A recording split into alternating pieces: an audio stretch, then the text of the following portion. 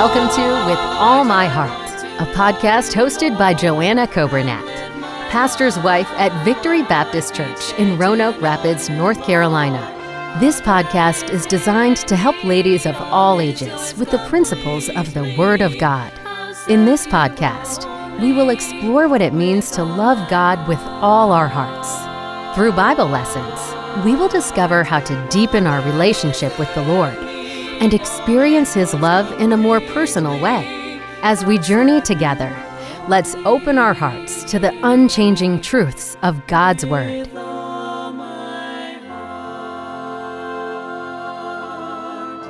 Good morning. Thank you for joining me again this morning for another week of With All My Heart. And no matter how you're joining us, whether it's on radio, on our online radio, or on Facebook or Spotify or any of those other platforms, thank you for listening in. And I hope you are having a great week. I so missed being able to be with you last week, but I thoroughly enjoyed getting to hear from Miss Grace, and she did such a great job. And her challenge really touched my heart, and it challenged me. I want to be rich in all the ways that matter. But I had a wonderful time. As I mentioned a couple weeks ago, I went back to Iowa, which is my home state where I grew up, and I was able to be there for the 50th anniversary, the 50th homecoming reunion of the Marion Avenue Baptist Church there in Washington, Iowa. And that place holds a special place in my heart. Of course, that's where my childhood was. But I've heard so many stories through the years of even the early days of that church. A little bit of back history. My parents were both originally from North Carolina. They were from Western North Carolina.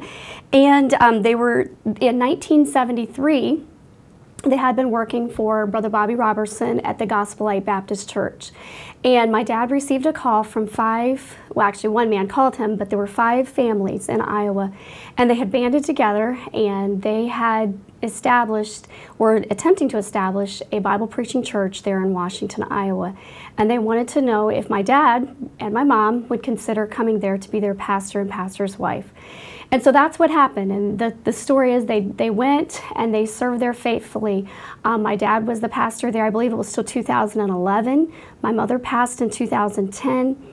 And then my brother Joseph became pastor in 2011. And my brother Joseph still lives in the same house. He purchased it from my dad, but it's the same house that I grew up in. When I went back, I stayed in the bedroom that I had stayed in my college years and shortly after high school.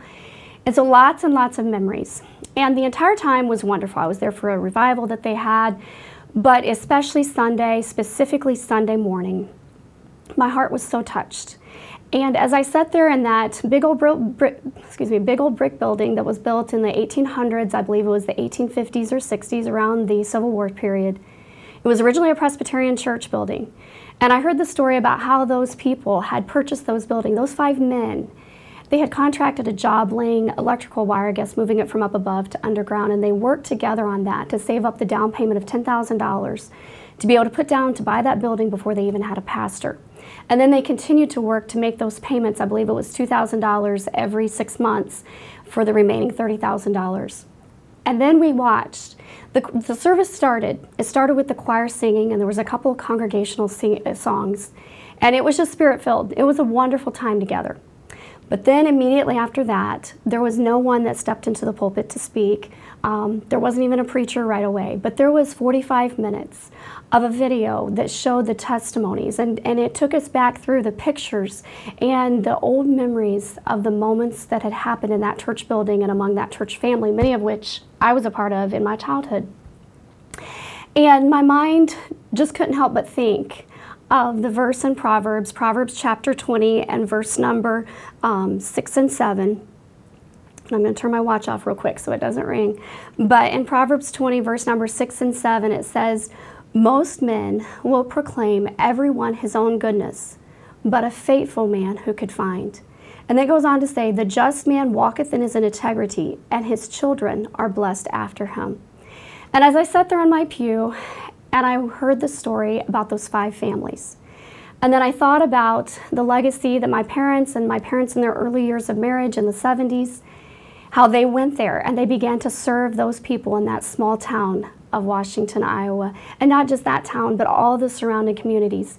And the video, it followed not just those 5 families, but as other people came and other people faithfully served.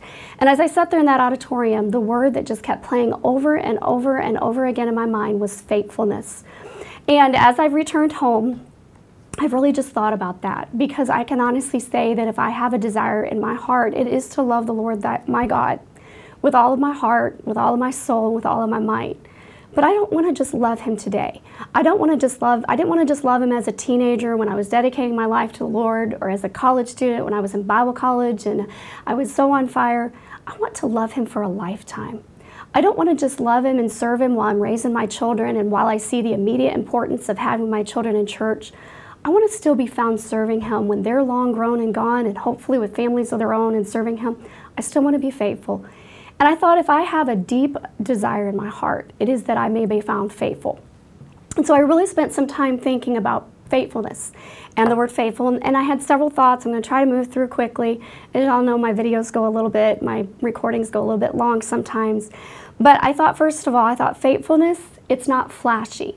As I looked at those 5 men and I thought about the life of my mom and even my dad, you know, especially those men that were up there and those ladies and then the ones that came along, I don't remember a lot of moments on the platform that really impacted me. In fact, some of them were hardly on the platform at all.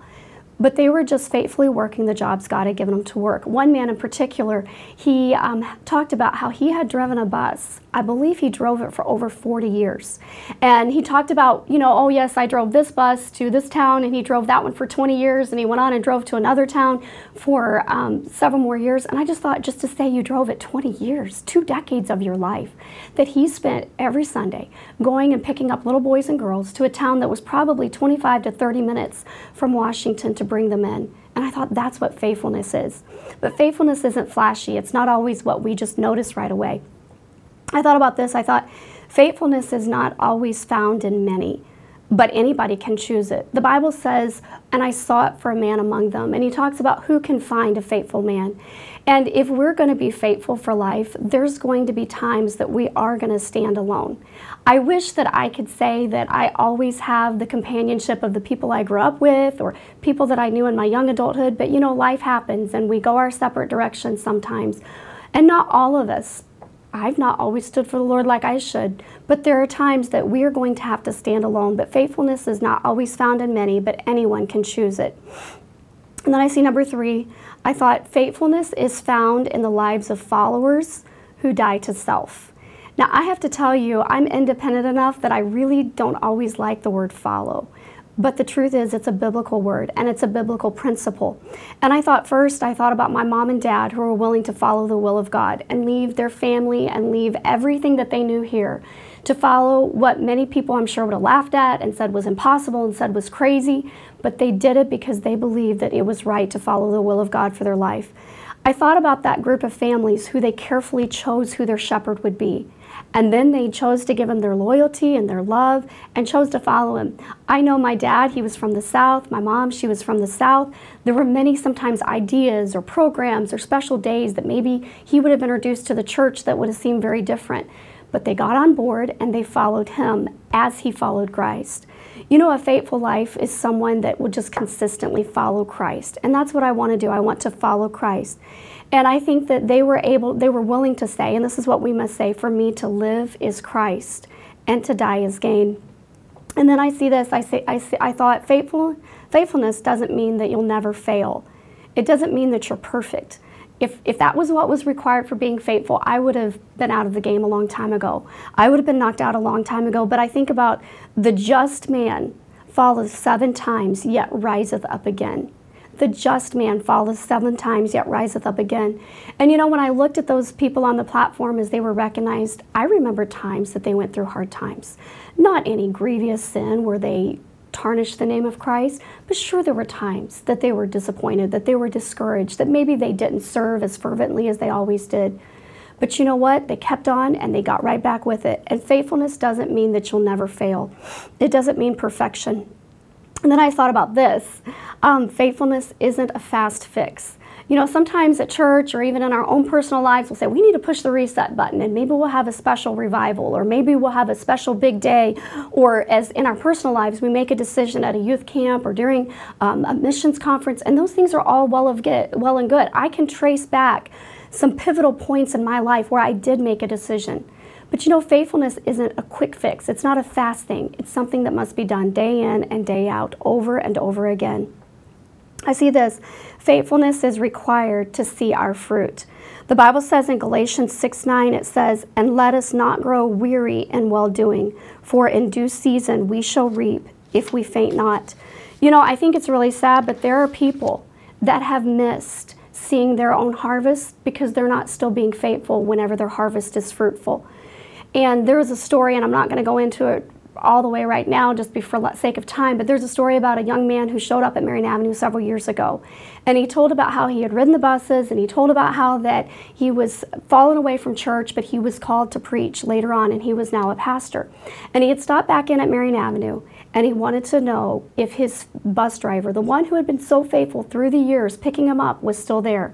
And that man, Brother Dave, he was still there in church that night, and he got to see his fruit. But I couldn't help but think, what if he hadn't been there? What if he had fallen away? That he would never have seen the fruit that God provided. I see this, number 7, faithfulness means finishing. So on Sunday morning, we watched the story of the very early days and all that God did to get the church started 50 years ago in 1973. Sunday night, there was a video that it told the story of many people who had been saved and their lives changed by the Lord and reached through the church. And many of those people were reached through the bus ministry. And there was one man that told about how that he was saved. He told about as a little boy how he began to ride the bus, and his bus captain gave him a Bible for being faithful. And they told about a few weeks later when he trusted the Lord. And the date came up on the screen. It said April of 1975. And I looked at that date, and probably very few in the congregation would even have known, much less remember, but I thought that year was significant, 1975, and that was in April. Because in January of 1975, just 3 months before then, my mom and dad, who had wanted children for a long time, they were so thrilled because they gave birth to my mother gave birth to a little healthy, so they thought, baby boy. His name was David Larry, and he was born in January of 1975. And my mom and dad were there in the hospital there in Washington, and he was 2 days old. When they came into my mom's room and they said, your baby down in the nursery, that's the way they did it in those days, he just died. And they said, we don't know why, but he did. And you know, I've heard that story often, and I know for my mother that was a very, very difficult time. And yet here I saw, just 3 months later, this young man was reached. He was saved. And probably at the time, my parents didn't know what his life would turn out to be. They didn't know that he would marry another girl that was saved through the bus ministry, and that they would raise their family at Marion Avenue, and that they would see their children go on and live for the Lord in the church. They didn't know that. But I thought, you know, that would have been a very, very easy time for my parents to pack up and say, you know, God, I don't know why you did this. I don't know why we're up here in Iowa and the winters are cold and we're trying to serve you. And you take our baby. But they didn't do that. And I'm sure that there were times, I know. In fact, I've heard the stories that there were times that my mom questioned and my dad had hard times. But you know, they kept, even in that really low time, they kept doing what was right. They kept running those buses. They kept telling others about Jesus. My dad kept preaching. My mom kept reaching out to the ladies there in the church. And they didn't know that at one of the lowest times in their life that God would use it to reach little boys and girls that would grow up to raise their families for Him. So faithfulness means finishing. On Tuesday night, when the preacher got up to preach, a guest preacher, he said, you know, undoubtedly there are many quitting places that Pastor Brown has had to walk on by. And I was reminded of the phrase my dad used to say, you have to learn to survive the quitting places in life. And I've thought of that so many times. Lastly, I see that faithfulness in life, faithfulness for life, means a final reward, which is the crown of righteousness. In 2 Timothy 4:8, it says, henceforth is laid up for me a crown of righteousness, which the Lord, the righteous judge, shall give me at that day, and not to me only, but to all them that love His appearing. And I think the secret to being faithful is found right there in that verse. The secret to being faithful is not keeping your eyes on your pastor. It's not keeping your eyes on some spiritual leader that you think God has put in your life, but it's keeping your eyes on Jesus. Yes, there will be people that God puts in our lives that we should follow as they follow Christ. But you know, if we want to be faithful, if we want to earn that crown of righteousness, it's not going to be, for me, it's not going to be because I give you this recording, this podcast every week. It's not going to be because I can have my children all looking nice for church on Sunday morning, or maybe once in a while I can sing a special in church. That will not be what I earn a crown for.